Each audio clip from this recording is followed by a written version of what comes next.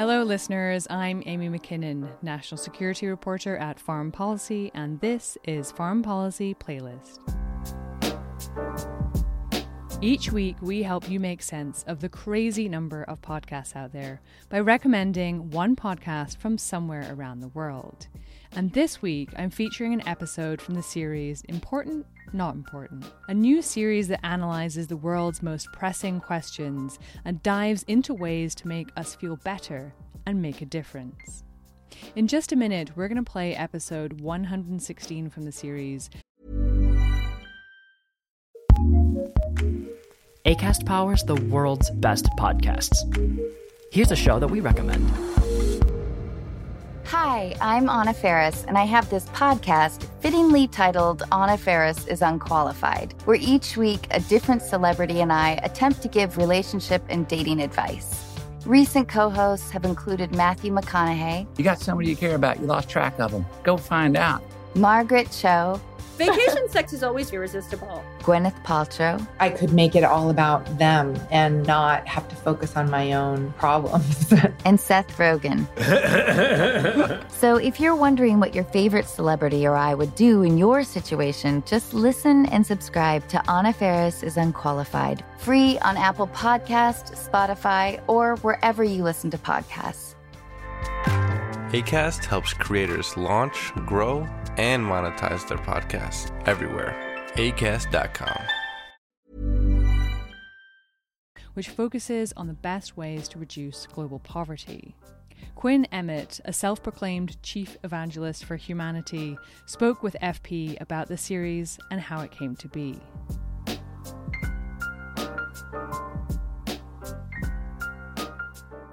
So I want to start off with your kind of your MO, right? That you open each podcast with. It's science for people who give a shit, which I love.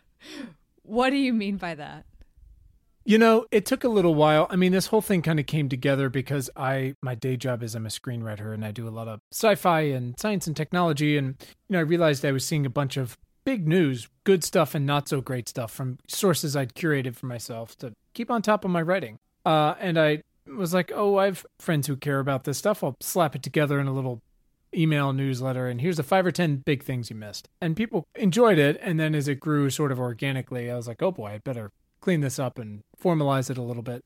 And, it eventually turned into, and it took me a while to kind of narrow down the idea of, and I'm sure you run into this all the time, who is this for? What is the value I'm actually trying to provide to people with this? And it's a hard one because you're like, climate change, it's for everybody, or COVID, we're all trapped at home, and we don't just do one specific thing. It's sort of this prism of like all the big things that are make or break here and in the next 10, 20 years. And I really realized there's so many wonderful places that do for example, Climate 101 or this is what COVID is, things like that. But at the same time, there's just a growing every day, for one reason or another, unfortunately, audience of people who are already motivated about these things for one reason or another. Again, climate, COVID, cancer, artificial intelligence, food and water, poverty. I realized my focus could be, this is exactly what you're looking for. I need a place that's not going to just be 101, but is going to give me the updates on these big things I'm already paying attention to, but more specifically the like measured and measurable things that I can do about it. And so that's where I kind of realized about a year and a half ago, the best way to frame it is this is for people who give a shit. And that could eventually be a whole lot of folks with the way things are going. But at the same time, I'm happy to pass people off and recommend, these are the resources for this, or if you need to be convinced about something, this or that. But I'm not spending my time on that. I'm spending my time for the people who are already marching in the streets, or they've lost someone, or they've lost a home or a sense of place, or whatever it might be, or they've been in poverty, or they know people, or maybe they work in, we get a lot of CEOs and investors and university people and things like that, or NGO directors. So you already give a shit and you're going, now, great, I'm someone who's invested and I'm interested in doing something about it. What can you provide for me? I was wondering, are there people who are interested in science that don't give a shit? Look, it's gnarly out there. I don't fault people for being like, yeah, no, I know, or I'm interested, but I just don't have the mental or emotional bandwidth for it right now. So they want to, But I get it. You know, I got 3 kids and they're incredibly privileged and they're healthy and they have food and internet. And there's some days where I'm like, I can't think about this stuff right now. I got to I got to pack some lunches and do my own thing. I get it. So I think it's less about people who don't give a shit and more just, it's a lot. I mean, you know, every political season, everyone's pulling you in 7,000 different directions, you know? So I understand that it's hard. I try to operate from a place of empathy on that front. And we'll be here if you want to come back. Yeah, that's very useful because it's very, with these big issues, and I feel like this in particular just myself with climate change, right? It just feels so overwhelming. Like it is so global, so huge. And you're like, what can I do? You know, little old me. It can be sometimes, the more you read about it, the more kind of sometimes helpless I feel. And so it is, you know, I think listening to your podcast, it's so great to come away with it, you know, small tangible steps to at least feel like, okay, here's what I could do in my little corner of the world. Yeah. I try to operate from a place of empathy. It's really gnarly to listen to 2 people or more talk about climate change for an hour, and then it just ends, and you're like, well, maybe I'll just close my eyes and drive through traffic now because that was very sad. Yeah. And it can be that way with cancer and things like that. There's also some incredible stories about the progress we're making on these things. This episode about Give Directly, I mean, the impact you can have with a few dollars, and I know that sounds like 1980s Susan Sarandon, but like, not Susan Sarandon, is it Suzanne Summers? Like for $1 a day, you know, we have so much more data and we are able to operate in these incredible ways with the digital payment infrastructure in Africa, where Give Directly does a lot of their work. It's incredible. And it's also just comes with self-awareness, you know, and what I love what they shared with us about, you know, look, it's not about wells. Like one day you might need water, one day you might need food, one day you might need shelter. Like give people the agency that helps them feel better to do things, and that will also build up. And then maybe they'll fight for education in their town for young women or whatever it is, and that helps climate change. So, you know, all of these little things do add up, and we try to focus on those action steps that help you feel better, and also ones that will drive systemic change, because that's the thing that's really going to get this done. Where does the name come from? Important, not important? I think it was when I just realized that at the time, a lot of folks, really intelligent, curious, invested folks I knew were getting news from like Facebook, and turned out that it's not so great. It was just like you would look at the headlines on any given day, and this is when BuzzFeed was exploding and all this different things, and the headlines were just like Hollywood this and this and that and this and that. And so it actually started with the world's like lamest Squarespace homepage, where I was like, important, and this is the shit that matters, and underneath I put not important. It was like all this other stuff. So to turn a question that you often put to your guests, which I think is a brilliant question, you know what's coming, to turn it to you, why are you vital for the survival of the species?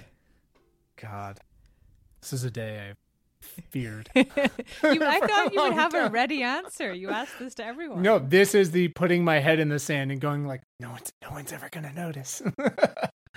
I have tried to be as public as I can and as transparent as I can about my journey of self-awareness about my own privilege, which is like I was born healthy and had food and I look like this, which is like it looks like every explorer, conqueror has ever been. And I've never wanted or needed for anything. And a lot of folks are very happy to call that conversation virtue signaling. And I call it, well, if I'm just going to be able to afford to have a podcast and a newsletter and have this life and have healthy children, then I need to also use that privilege, not just be self-aware of it, but utilize it as much as I can and saying, okay, then how can I share this mic? So we've had 122 guests, and I think it's 49% people of color. It is 60% women. I think it's, as of this week, it's like 77% a woman and or person of color is the guest. And, you know, I just, no one needs to hear more from people like me. Like, first of all, that's every other podcast. And also, like, that's how we got to where we are. You know, Congress needs to be vastly more diverse. So if I can use that privilege and any financial means I have, or to push other people in that direction towards candidates like that, like that are working with Run for Something, which is like the most incredible organization, great. If it's supporting, you know, Give Directly isn't working with people that look like me, because people that look like me are mostly fine. So great. If I can help point more resources and more people that look like me towards things like that to elevate more voices and lives of people of color, wherever they are, great. So it's just, I guess, trying to utilize that as much as I possibly can. That was Quinn Emmett, and here now is episode 116. What happens when we just give people money?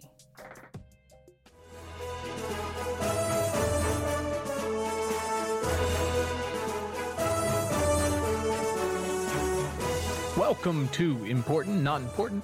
My name is Quinn Emmett, and this is science for people who give a shit.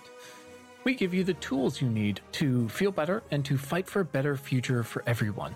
The context about a specific issue facing everybody right now, straight from the smartest, most effective people on Earth, and the action steps you can take to get involved and to support them. Our guests are NGO directors, scientists, doctors, nurses, journalists, engineers, activists, farmers, CEOs. We even had a reverend once. This is your friendly reminder. You can send questions, thoughts, and feedback to us on Twitter at ImportantNotImp, or you can email us at questions@importantnotimportant.com.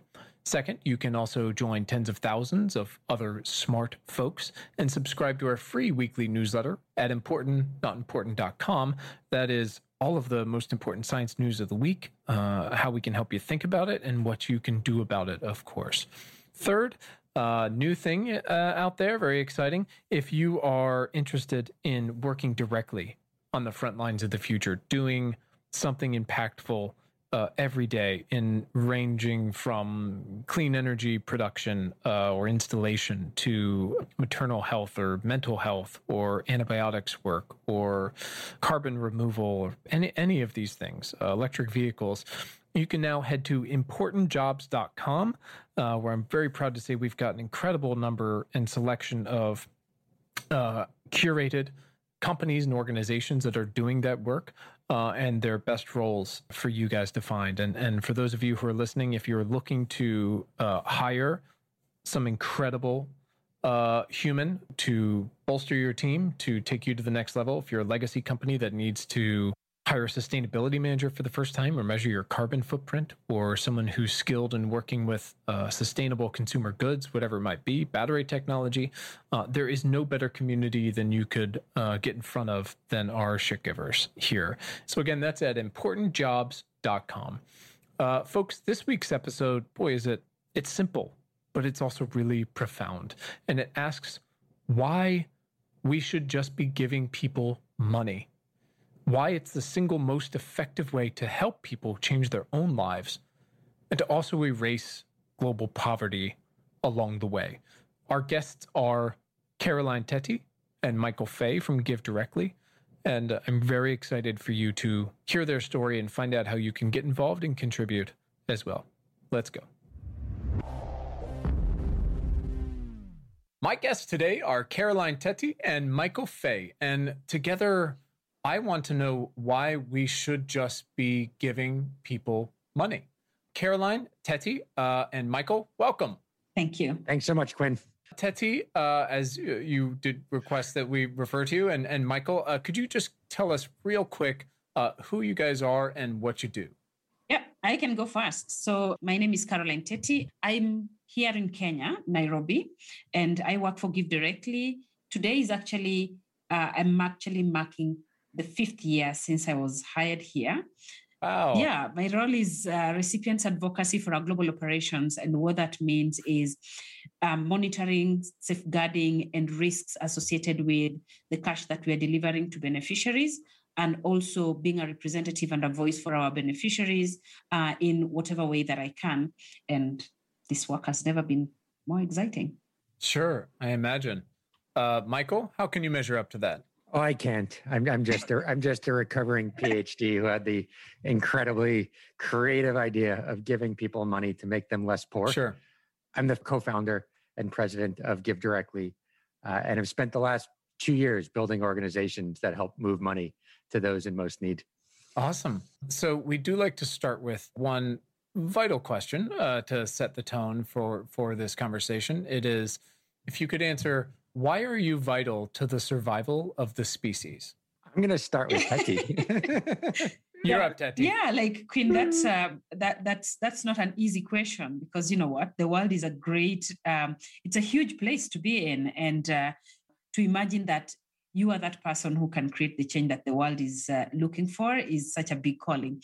However, I believe I fit in that little knob where one human being is required to create change in the world today, because I have a past that has experienced the life of some of the people that we are giving cash today.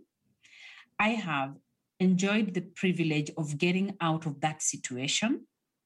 And I have had also the opportunity to be able to interact with the world in different ways, in which I feel like, you know, is something that I can share with the world, whether that is in terms of information, empowering them, and facilitating the process of creating change, and where we are today in delivering cash to people living in poverty. That's so wonderful. Thank you for sharing that. I really appreciate it. Michael, once again, good luck.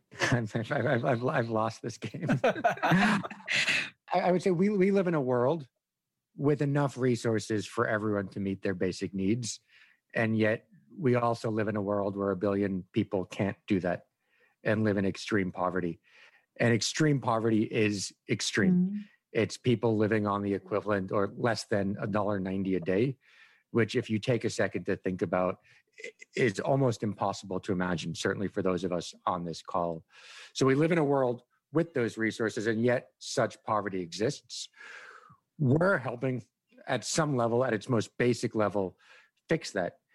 And we're just playing a small role. We're just really a vehicle for people that want to transfer some resources to others to get them above the poverty line to do so. And what I say is giving shouldn't come from guilt. Like, it's actually a remarkable opportunity to think about it. You can give another human $1 a day, which used to be the price of a cup of coffee. Now it's like a sip of your cup of coffee, and take that person above the poverty line. And I think that's transformative for each life. And as a generation and as a planet, why not take the step? Why not take the gamble of trying to end it? Yeah, and you know, Michael, that is something that is really, really powerful. That you know, as I grew up, I didn't have any idea of there is so much wealth out in the world, and you know, it's really been humbling for me interacting and seeing the reality of how wealth redistribution can have such a huge impact on people's lives, and just having, you know, an opportunity to see how the common resources, the like, you know, natural resources that have been extracted and all the work that lots of people have done have generated so much wealth, yet we still have so many people living in abject poverty that sometimes, you know, you cannot explain. Like, I have seen a woman cooking stones for her children. Totally. And you wonder, like, doesn't somebody just have $10 to enable her to get food to the table for her children? Well, Tati, it reminds me of a story. You say you didn't realize how much wealth there was. And you probably know this story. This was in a slum in Nairobi. I think we were together. And one of the recipients came up to me and he says, you know, you've really changed my view of life. And I said, oh, tell me. And he said, for decades and decades, NGOs have been coming and giving us stuff. And they'll give us soap and they'll give us this small thing. And, you know, it was helpful, but it wasn't much. And I just figured they didn't have that much money, these NGOs. And now you come and you give us all this money. And I think to myself, why isn't everyone giving us money? So now every time an NGO comes, give us money. That group of people says, well, why don't you just give us the money? We'll buy it. We can buy soap here. We'll be okay. Wow. How true. That's amazing. How true. It seems so fundamental and so basic, and yet it seems like it hasn't been so far. And I want to get into that stuff. So thank you both for sharing that. I appreciate it. Here's why I wanted to have this conversation today, and where I hope we can go with it. So at least especially in the Western world and the global North, there's been a fair amount of dark humor, joking, at least since Trump was elected in 2016, that, you know, this year is the worst, but can't wait to be done with this year, right? And then 2 years later, we all look back fondly on 2017 or 2018, because at least there wasn't a pandemic in that year, right? It's all about perspective. But you don't have to be a Steven Pinker completist to understand, even very broadly, right, superficially, that life has generally improved in the past quarter century on this only known habitable planet in the galaxy. But we definitely still have a long way to go. And we've also got this ticking clock that we've never really had before, right? So we have these big systemic problems, these global problems with these intensely local and varied ramifications. But we have made progress, right? So I was looking through one of my favorite websites, Our World in Data. I'm not sure if you guys are familiar with that organization out of Oxford. They do a fantastic job. It's basically data for making progress. And they talked about how 300,000 women die from pregnancy-related causes, but that's declined from 500,000. And the share living in extreme poverty is 10% globally, but that's down from 21%. And the number of primary school-age kids not in school, I believe, is 60 million, but that's down from 110 million. And then looking at things like malaria, it's like almost 4% of all kids die before they're 5 years old, but that's down from 9%, which is just wild. Many of the items we talk about on this show, and I've tried to focus on more and more, come back to people just not having the means, these very basic few things to survive. And so I have been so blown away by the incredible effectiveness of giving people money since I began to try to understand it better and where it's going during a pandemic and after. And I really want to help this community understand how they can most effectively contribute. What does it mean? I want to talk about what it means to live in poverty globally in 2021 and why has that changed over time? What are the primary reasons why people still don't have the money for and clean food, air, water, and shelter in 2021? Could you just give us some context for that? You can start from the policy landscape. And you want to ask ourselves, do we have the right public policies that respond to the needs of the people living in poverty? And even as you ask that, it's been decades, like there has been a lot of investment in aid with the hope of reversing the situation of poverty for millions of people across the globe. But aid has not been that effective. And one of the reasons could be because aid effectiveness is just a question which people have not yet embraced to get the right answer to. That so much has been given, and I would talk about Africa, for example, where I'm coming from. There has been so much that has been pumped into Africa to respond to the situation of poverty through aid and external support. But it's not getting better. Like when you say like percentages have gone down, you also want to think about if they went down from 2017, world population has actually risen, which means in absolute numbers, we could actually be talking about more people living in poverty. And, the nature of poverty is not even getting better, it's getting worse. Thank you. That's helpful to understand. Yeah. And, it's time for us to ask questions whether what we have been doing year in, year out, in terms of reversing the situation of poverty is responding to the actual need of the people. And the answer lies in the paternalistic nature of aid.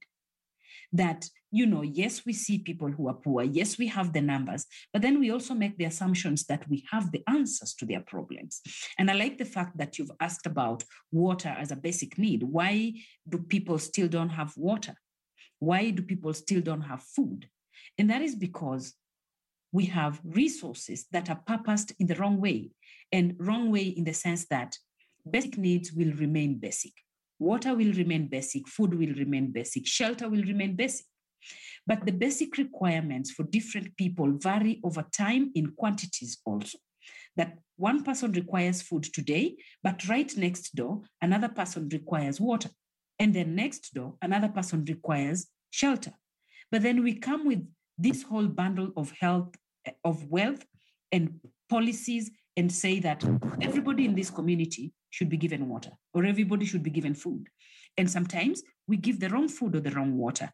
I will close with an example of a situation sometime in Mozambique in a place called Beira, where, orphaned children were in dire need and they needed support.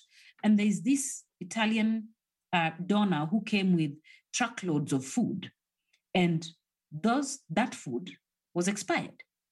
Like there was yogurt and there was cheese. And I can tell you, they don't eat cheese. They don't even know how to eat cheese. But you've carried cheese there and it's expired. And you suspect maybe the time taken to transport this food across the shores might have contributed to the expiry. They are perishables. Like, that's unbelievable. That's money right there being wasted, or people being given what they don't need, or people being given what they need but now expired. No, that's profoundly illuminating. Absolutely, that gets to the root of it pretty quickly, which is, different people might need different things on different days and in different moments in their life. So just showing up to build wells. I think about this idea of, and then Michael, I can see you're just taking furious notes over there, but I think about this idea of of this progress we've made, and you're right. It's important that whether we're talking about relative percentages or absolute numbers, I imagine there has been some low-hanging fruit, but then you really have to get into what is each person's lived experience and what are they lacking. And seems like the best way to fix that is to allow them to make the decision for themselves on how to deal with it. Michael, please go. Sorry to interrupt. The big surprise is that each person has their own individual lived experience, and as it turns out, their own individual needs. Like if you go into a village and say, let's find the one thing that everybody in this village needs, like, good luck. Sure. Right? Go to your 10 neighbors and say, we're all getting the same Christmas gift. Let's just agree on it. It's not going to happen. You know why? Because people need different things. And the person that knows what they need is often the person themselves. Mm-hmm. Quinn, I was going to go back to your question of why is there still poverty? So when I was doing the PhD, there was an entire literature on kind of what causes growth, what helps poverty reduction, what is the cause of poverty. And there's a debate, right? Is it the geography of countries? Is it the government? And so on and so forth. The reality is, at an individual level, it doesn't matter, because do you know whose fault it is not? The individual and the recipient. If you are living in Eastern Democratic Republic of Congo, you are poor because you are living in rural Eastern Democratic Republic of Congo. And we don't need to debate the cause of kind of the structural thing. It is useful and it is absolutely something to talk about at a macro level, but at an individual level, it's not relevant. And it's not relevant because if I were to give that person money, that person would become less poor. And you don't need a PhD for that. There's no math behind it. Poverty is a lack of resources. If I give you more, you have more. It's obviously poverty can be complicated and have other aspects, but it is easy to forget this kind of structured, finite aspect of the problem, that giving people money makes them less poor. Now, a lot of people bring a Western lens to it. If you walk down the street of New York City, you might see people on the street and they might be asking for money and also drinking out of a brown bag. And poverty in the US is more complicated. You may have interactions with mental illness, substance abuse, other aspects. And that's not to say cash doesn't work, because there have been studies in the US where cash works. But at some level, it's even less complicated in the places that we're working, which is it is not associated with any of those things I mentioned. You are poor because you are born there. And that's what we're trying to sort. Yeah, I was just reading, there's this fantastic Black American writer, author, poet, historian, Clint Smith, who just had a new book came out, and I just finished it this morning, called How the Word Was Passed. And he usually writes for The Atlantic, just tremendously smart human being. One of those, you read the book and you're just like, I'm just not going to do any more writing. I give up. But, he made this point, and you talked about you're poor because you're born into and you're growing up in rural, Democratic Eastern Congo. And he talks about how, there's this thing, basically the book is this exploration through, I think, 5 or 6 different places throughout America that are part of the real story of how the slavery operation worked here and how it got here logistically, and how it worked here from plantations to prisons to all of the above. And in one of the last places he goes back to Senegal and is talking about how it's important to understand that it's not just there isn't a single, and I'm calling it from colonial Williamsburg, Virginia. There isn't a single moment in America's history where the economy wasn't based on free labor and marginalized peoples at the very least. But it's also a zero-sum game because those people that built America, Black slaves, were taken from countries, which means those countries had their ancestry of workforces removed from them. And so you have to understand that those people weren't able to build up and spend, generations now, 250, 300, 400 years building on the things that we've been able to build on here for free, which we've enabled. And it's important, I think, especially again for people in the West to constantly remember that when we're saying like, well, why are we giving so much, whether it's the U.S. giving aid or when George Bush was sending money for AIDS work or whatever it might be, it's like, well, because we took all of that, and that matters, and we have to keep reminding ourselves of that. Your point about giving too much is actually an interesting one. So I'm not sure if you've seen these surveys, but if you ask people, do you think we're giving too much abroad? You'll often get the answer, yes. I forget the exact numbers, but a majority will say, yes, we are giving too much. And they say, great. How much do you think we should be giving in aid or abroad? What percentage of kind of global GDP do you think we should dedicate this? And people say, I don't know, 5%, 10%. You say, great. The actual number is closer to 1%. Right. We spent a lot of time getting to 0.7%. Sure. So if you think we're at 10, we're at 1, we're not doing that much. And it would not take a tremendous amount to actually end poverty. Two facts for you, talking about the world getting better or worse. If you look at 2 graphs, I think or one graph, 2 lines, it's quite powerful. So the poverty gap has been falling for some time. It has likely increased in the last year with COVID, but before that, it had been falling. What the poverty gap is the amount of money that would be required to get every person above the poverty line. And it's theoretical, right? So if you're living at $1.20 and the line is $1.90, it would assume 70 cents. And we just add that up over all the people. So the poverty gap has been falling. The amount of development assistance, which is the aid that we send abroad, has been increasing over the same time. So those are 2 great facts. Poverty gap falling, aid increasing. For the first time, about 15 years ago, those 2 lines crossed. And the amount of aid we send is more than the amount that would be required to close the poverty gap. Where we are today is that the amount of aid is about double what would be required to close the poverty gap. So if you just close your eyes for a second and imagine we just took that money and we could magically put it in the hands of those under the poverty line, poverty would be over. That, I think, is both provocative and motivating. Now, of course, the world is more complicated. I don't know exactly how far below the poverty line each person is. I don't know exactly where they are. But as a starting point, I think it's a really important one. Because if you reframe it for what should we do with our resources to what should we do with the global resources, the poor's resources. Imagine those resources weren't the donor communities to spend, but they already were distributed with the poorest. What would we feel comfortable going to them and saying, you know what, I'd like to have some of your money back? Say, well, why do you want my money back? I'm going to buy you a cow in the US. It's going to be a beautiful cow. And then we're going to ship it back to you. And we're going to spend 3 times the amount of money it would have taken you to buy a cow locally. Right. Do you know how much it takes to ship a cow? Right. Right. That's crazy. Sure. But that is still what a lot of it is. What Michael is saying is almost reflective of some of the things that I see here that is done using aid. And, you sit back and ask yourself, if we've been spending twice what we need and we still have poverty, then what has happened to all that aid? And I see examples of where some of that aid has gone. that money has been put to drill wells for people living in poverty because somebody sat somewhere and imagined that these people needed water. But then even the person who has been given the responsibility to dig that well doesn't actually dig a well.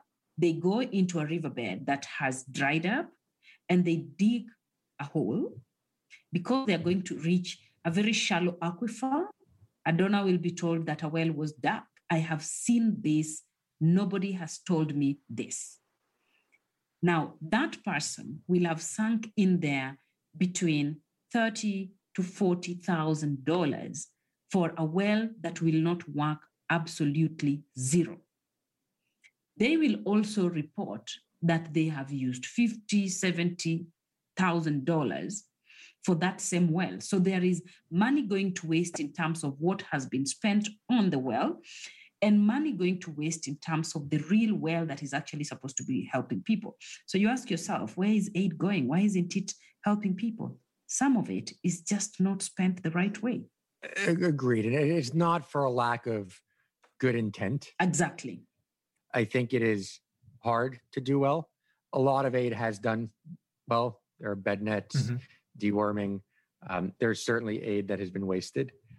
And the question is, not only how do we do better, but how do we empower the recipient versus making choices for them? Quinn, you mentioned this. You mentioned water, hunger, and it's sort of interesting, which is that's exactly the way the sector has split, right? There's an organization dedicated to hunger. Sure. That's the objective they solve. There's an organization dedicated to water, shelter, and so on, and that's what they solve. But that's not the way people make decisions.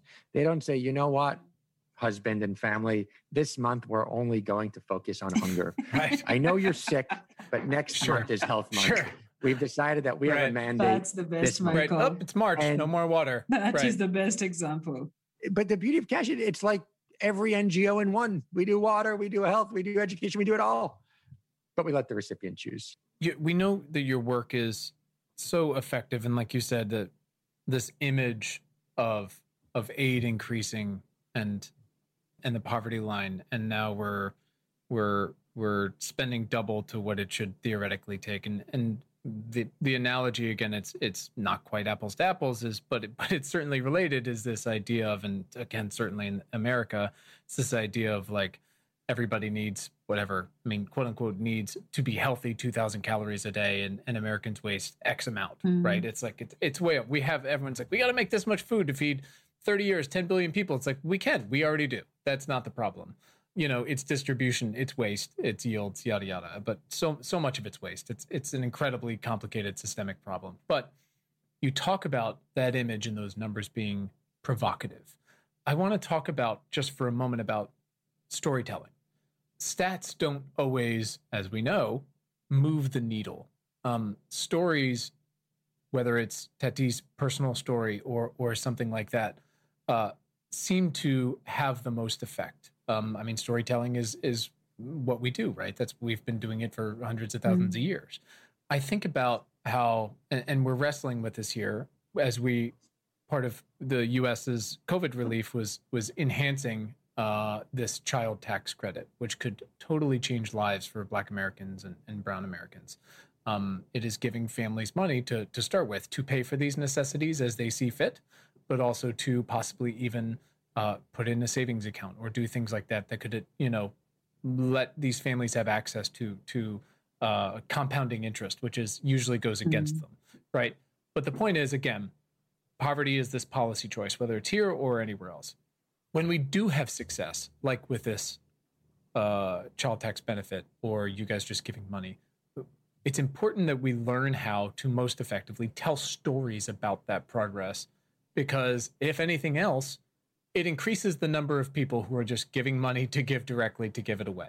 I wonder how much you guys, and Tati, I know this isn't your specific job, but how much you focus on this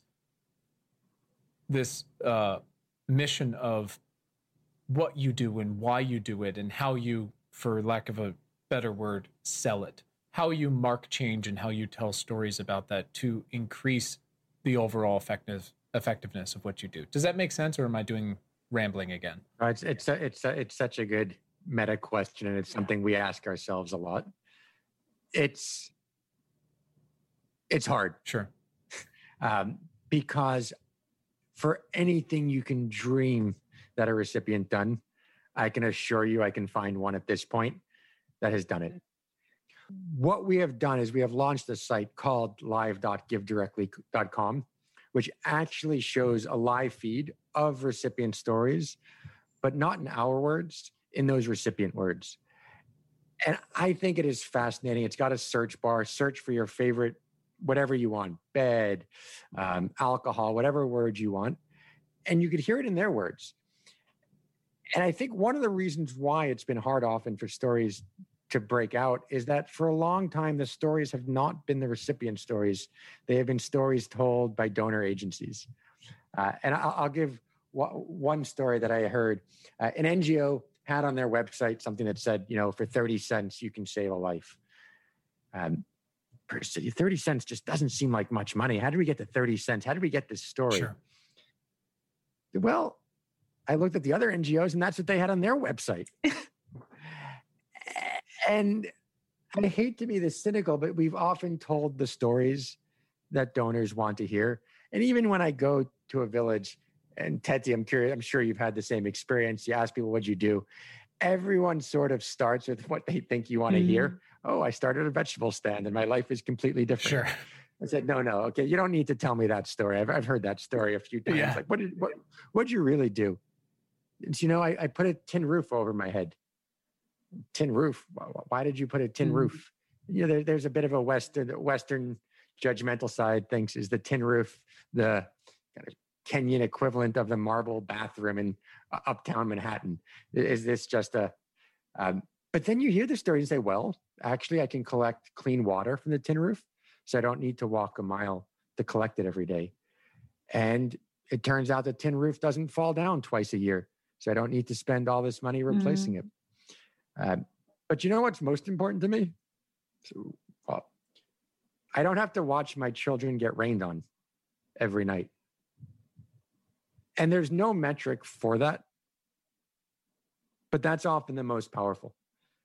And if there's anything that just speaks to the decency, importance in getting people to a standard, not watching your children huddled up getting rained on because you bought a tin roof underscores that so deeply to me. Yeah. Hey, my name is Coleman Hughes, and I'm the host of the podcast Conversations with Coleman. I think that the country is in flames already. We are headed toward the end of the American project. The ability to think and speak freely is what moves society forward, where I have honest, unfiltered conversations about the most pressing issues of our time. Our world is becoming more polarized. Partisan hatred has infected every sphere of life. You can be canceled for having opinions that depart from the consensus of a few social media. Join me every week on Conversations with Coleman as I challenge convention, question everything, and seek the truth with an open mind. When you talk about recipients and their stories and whether we do enough to, capture our work through recipient stories, you want to also Give Directly side by side with the typical traditional nonprofit here in Kenya. A lot of nonprofits have the opportunity to show physical structures. They can show you corn plantation. They can show you maybe a water pan that they've dug. They can show you, physical things. We cannot show you human beings and point to them that those are the people we sent money. They have to speak for you to know it actually worked. We have to tell their story every day of our work. There's no better way of us talking about the work that we do, except for letting the recipients themselves say it. And I think each and every day we look for the most innovative ways to get them as close as possible to speaking to the people who want to hear their story more than us telling the story. So Michael just talked about GD Live. We have brought donors down to come and find first-hand experience talking to these recipients. You know, we have recipients who speak English, who can come to platforms such as this, and we can facilitate them and ask them, come and speak to someone who wants to hear what this means to you. And that is so powerful. If we were to start telling the story of our recipients, each and every day, there's a new story. When I was coming to this podcast, we had a list of stories that, you know, we've heard, and we thought this would be a very good story to share. Until I got here today, and I was asking the teams that came from the other side of town, and I'm like, what's happening that side of town? What have you heard? And they tell me about this old man who got the transfer from Give Directly, $550. And in his own mind and choice, he bought a machine that hatches eggs. And he says he's hatching like 100 eggs every week. Somebody sitting somewhere, one could never choose for him that as a project. Two may think that because he's living in poverty in a rural interior part of Kenya, he might not have an idea such as that hatchery, or that he may not be able to manage it because it might be too complicated a technology, he might not have electricity, but they have their innovative ways of turning things around. To the story of housing that Michael has just talked about, having a tin-roofed house is an achievement here. But you will come and find that so many people have built tin-roofed houses. But if you went through their stories, each of them has a different motivation for why that roof is most important to them. There's a story of like 3 women that I spoke to at one point when, you know, I was asking myself, tin-roofed houses, why are so many people building tin-roofed houses? I need to speak to some people to just hear their story. And I chose 3 women. One woman told me, for her, building a tin roof meant security for her daughters because she was fearing about sexual assault. And you know that out here, there are people who have put a lot of programs to protect girls from sexual assault. Good job.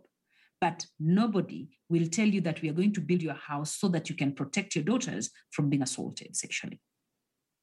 For another woman, for her, a house meant that for her sixth birth, so she was a mother of 5, and she said, for all my 5 children, anytime I wanted to deliver, and it's home birth, anytime I wanted to deliver a child, I have to go and beg for a house from my neighbor. I am tired of begging. I am embarrassed of begging. Today, I have found a relief. A house where I am going to get privacy, a house where my child is going to be delivered in dignity. To a third woman, having a tin-roofed house meant that the years that she has spent in her marriage with her husband, living in the state that they were living in, and being a polygamous man, 3 women, they were forced to live in the same house. For anybody listening to that or watching that woman, you would assume that what a loving husband. Wow, what loving women these are. What a peaceful family. These women, they can live together in the same house. Of course, living in one house as co-wives is such a difficult thing. For this woman, a tin roof was a liberation. She says, this marriage has been a bondage. I've never had privacy. I have never had independence. I have never had to choose even what to eat because we have to eat the same thing because we're in the same house. A tin roof is liberation for me. When people make decisions about their lives, they know which part of the shoe that pinches most they are easing. Each person needs a solution for their problems. And these stories are so many, Queen. We can't tell all of them. But most important, when you get the recipients themselves to talk about them, it's more liberating. Thank you for sharing that. It's just so illustrative of the fact that we each have besides just the pure logistics of, like you said, we can't have water month and health month and shelter month, and that's not the way a person works, much less a family unit, much less an extended family unit. But I come back to this word you used of liberation. And again, not to just bring it back to the US, but I'm trying to think of how broken things are here as well. And coming back to thinking about, I always try to get to this why. And part of the American dream, right? That doesn't necessarily exist for most people, but is this idea of freedom and liberty, right? But we're so paternalistic, to use a word that you guys used earlier, which just applies to everything about America.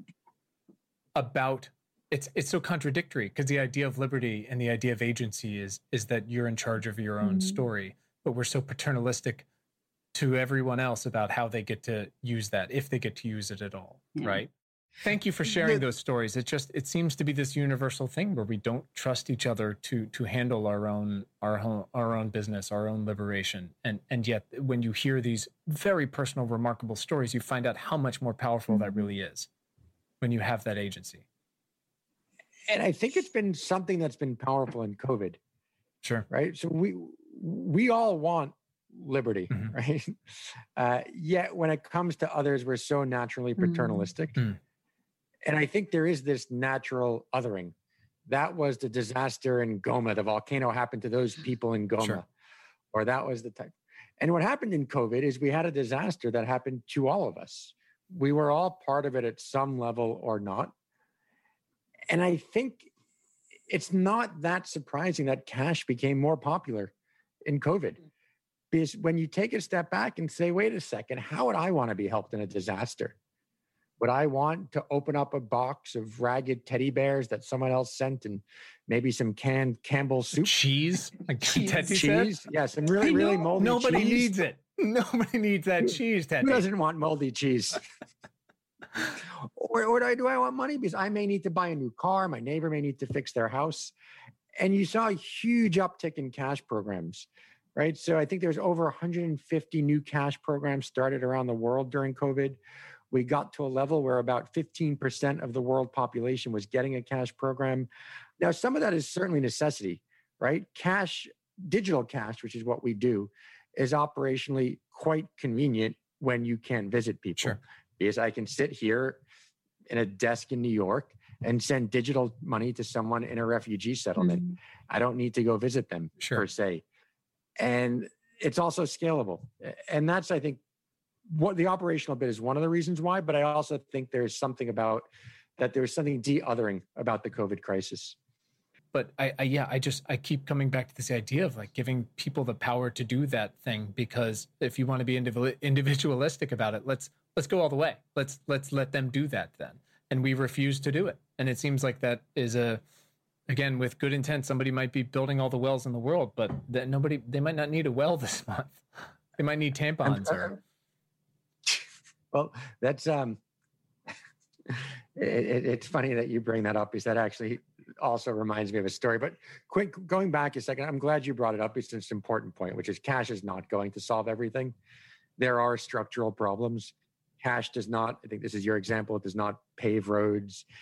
Cash does not discover vaccines. Cash does not provide national defense, right? There are a lot of things that you require coordination. Public goods are important. But there's a lot of waste for these individual type interventions that still exist, which can be replaced by cash. All right. We know how well your programs work. We know how it works. To focus on you two for a minute, because I always want to get to this point of, it's a less measurable question, of course. And Teti, maybe we can start with you here. Why do it? Why does it matter so much to you to do this specific form of work, of support, and even more specifically, what you do within the organization? Can you talk about that? Yeah, I think I have three phases of responses to that answer, and the first phase is I have learned. And I have learned out of the work that I have done elsewhere. I have been in the aid sector 16 years now. I have implemented programs of different kinds. And, I can tell you this for free. As I worked in different organizations, missions moved me differently. I'm a very value-driven person. And I remember there's this organization that I worked in, and 5 months later, I left. I just couldn't take it anymore. And I have changed jobs. But today I can tell you, if somebody gave me an option to go elsewhere from Give Directly, I don't think I will fit well, because I have not yet figured where that place is. And this is, I'm so telling you this from the bottom of my heart. It's 5 years. Yeah, it's 5 years, and I can do another 5 years. One time I asked my husband, how do you stay in one organization for 11 years? You don't get bored? Today I want to stay more. I want to stay even 20 years. It's when you see that you have spent so many years doing the wrong thing, and one day you realize, oh my God, if I had spent all those years doing this specific thing, I would get this inner motivation as a person. But even more important is that when I go back to the communities, and this is why I love talking to recipients, and that's my second point, that I have learned so much from the communities. You don't have to write it in an encyclopedia. A 70-year-old woman told me, were you angels or was it God? Because I don't understand how a beautiful organization like yours, with a beautiful program, selected my village in the middle of nowhere. People have come here, but I have never seen anybody come with anything like, for her, she looked at us like angels dropping down from the heavens. And for me, it was not so much about what she saw. It was me now asking myself, what is that I've been doing? Why hasn't somebody ever told me that I was an angel? Why were those other programs I was doing, they just considered it that NGO that came here. That NGO, I don't want to mention names, but they would call those organizations by their names. They would call the interventions that they brought, that water belongs to this NGO. That well belongs to this NGO. That school belongs to this NGO. Nobody has ever called Give Directly's money belonging to Give Directly. That NGO that brought us money, and they have never asked us that, I made a mistake when I used your money like this. But you will go back to these villages and they will tell you, but they came and they sank latrines here, the pit latrines, the toilets.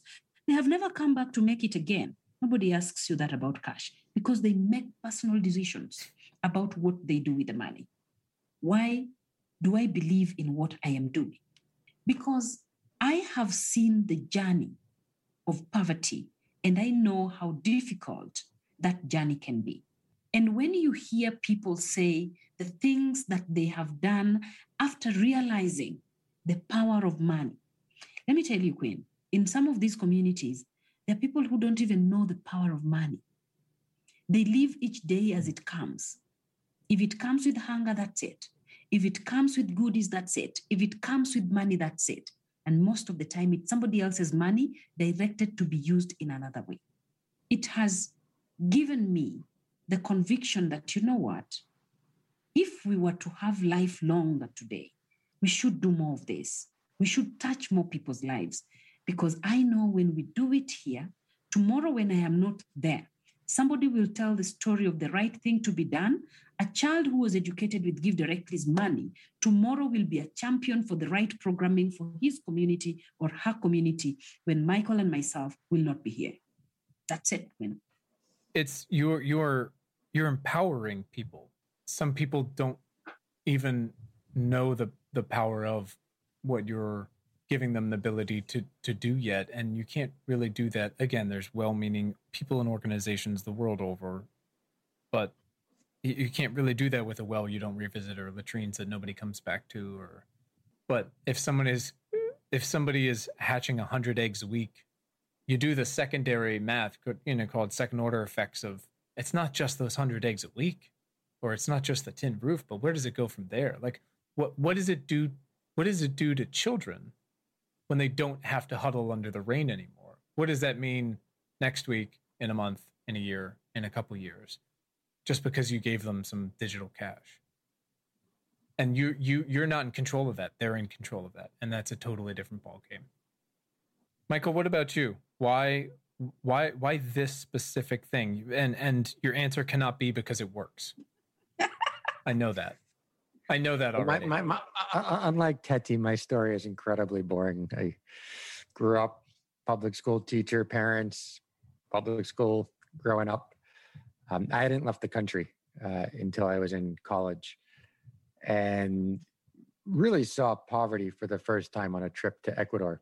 What pulled me to poverty was a few things. One is the magnitude of the problem is great. I think it's one of the kind of great crimes of humanity right now that there are 1 billion people living in extreme poverty. So it's hard not to be drawn to that as one of the big problems facing our generation. But the thing about focusing on poverty was it did feel so addressable. You could see it at the individual level. You can sit with someone in poverty and you can help them escape poverty. And I'm an impatient person and I like seeing results quickly. And to be able to see that impact forces you to think about what could you do. For seeing that impact at the individual level forces you to ask the question at a global level. And what you realize quickly is that this is a finite problem. Every person you take out of poverty is one less person in poverty. And it's tautological to say that, but it's really important to realize like we could count down to the end of poverty and should be doing that. And once you realize that, it's hard not to focus on that opportunity. Now, I was also in some ways kind of at the right confluence of things. So I happened to be doing a PhD at a time when academics first started studying what worked in poverty reduction. And it turned out a lot of what we thought worked didn't work. Giving people money did work. And the second part was the mobile money revolution, right? The ability to send money directly to someone's phone is something relatively new. That didn't exist before the kind of mid-2000s. Sending physical dollar bills across oceans is not easy, and turns out easy to get robbed, easy to lose money, easy to get it wrong. So you have these two threads: one, the evidence; two, the technology that actually makes this possible for the first time. And it just seemed tremendously obvious to do. Wow. There's something about that conflux of you're not going to be a doctor. You know, you tried to be a teacher. You got to do some travel. You are a public school kid. So I'm a huge believer that there's something very fundamental, especially in the formative years, about being exposed and exposing yourself to such a different stratification of life, wherever you might be. But there's something so compelling about that conflux. You know, I was thinking about this the other day. There's a writer, an environmental writer for Bloomberg Green, which is their sort of climate focused section, who I've had on the show a couple of times. Just brilliant gentleman named Akshat Rathi. And he had this tweet a couple of weeks ago that was essentially where he realized our age, and I'm 38, I think, going on 90, and that if we need to decarbonize, you know, as soon as possible, but definitely by this 2050 number, then if I'm this age, like that is the work of my lifetime.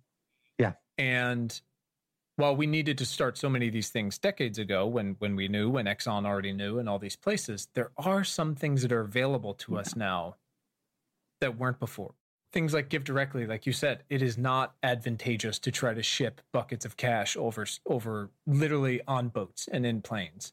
But these networks that exist and these cheap mobile phones that exist to be able to do it on the continent of Africa, which probably has a higher prevalence than it does in America at this point, you know, is now. And so if you're someone that can understand that and speak to that and that use that data that works, you almost have to do it, don't you? Yeah, and it's an opportunity. And if there's anything people take away, you individually may, not you, Quinn, but any of us individually are not going to end poverty, but you can do that for one person. Like go donate the $32 or whatever it is a month to one person. And that's it. And then get one or two of your friends to do the same.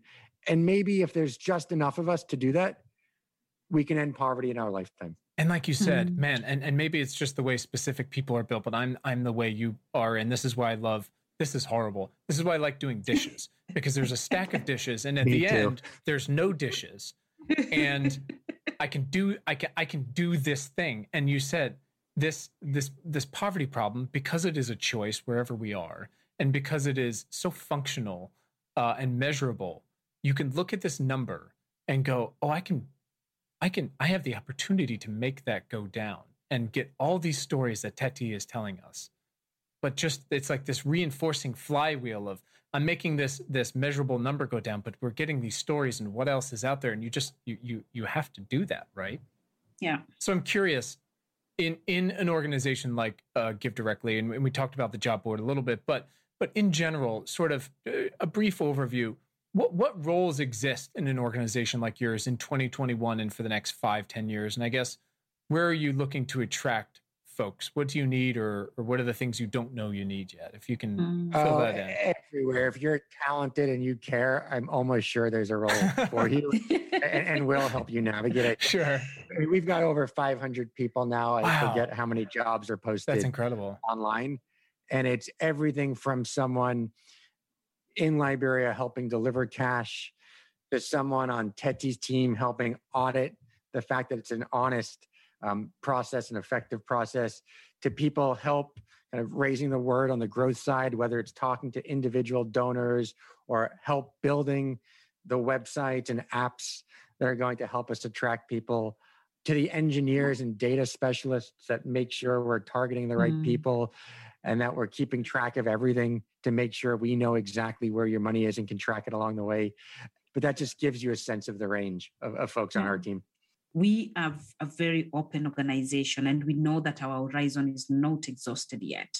So as we continue to serve people who need our services most, we know that the terrain is going to adjust and change in different ways.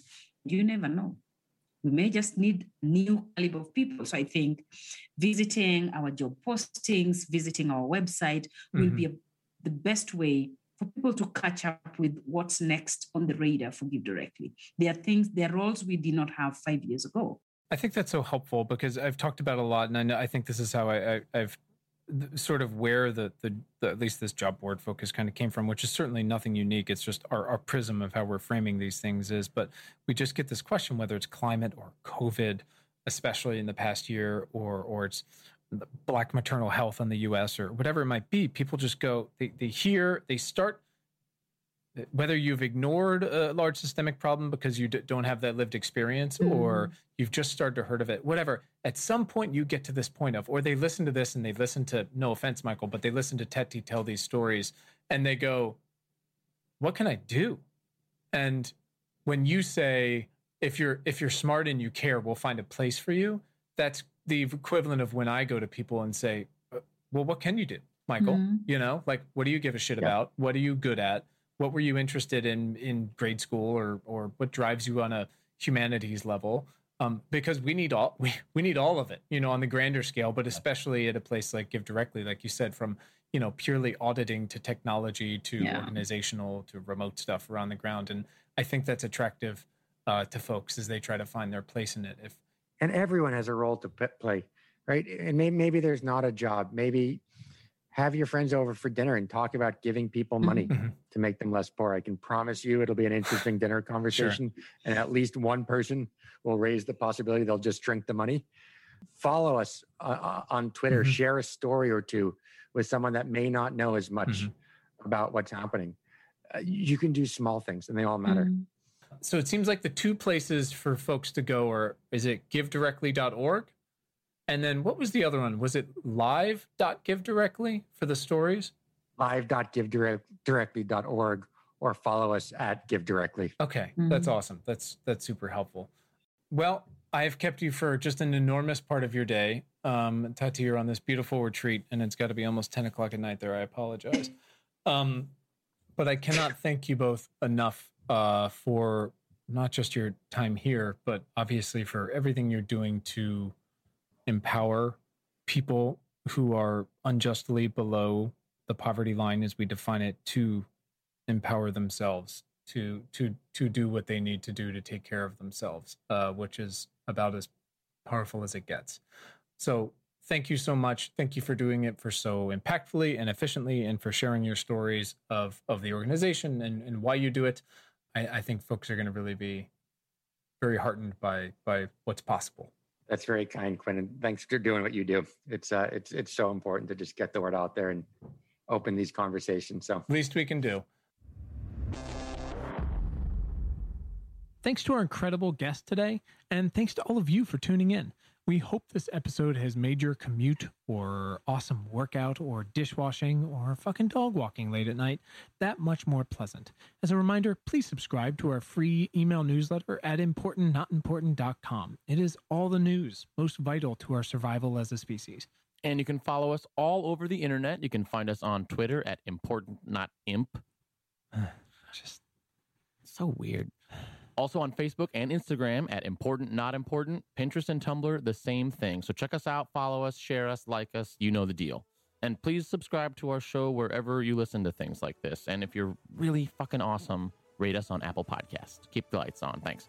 Please. And you can find the show notes from today right in your little podcast player and at our website, importantnotimportant.com.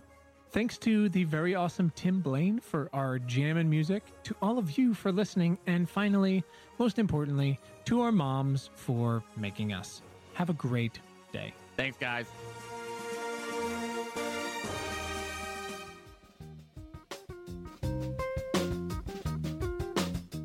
And that was episode 116 of Important Not Important, called What Happens When We Just Give People Money.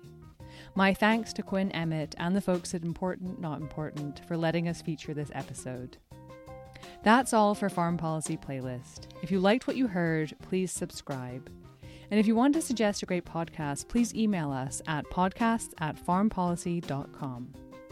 The show is hosted by me, Amy McKinnon, and is produced by Simone Perez, Rob Sachs, and Rosie Julin. Our executive producer of podcasts is Dan Efron.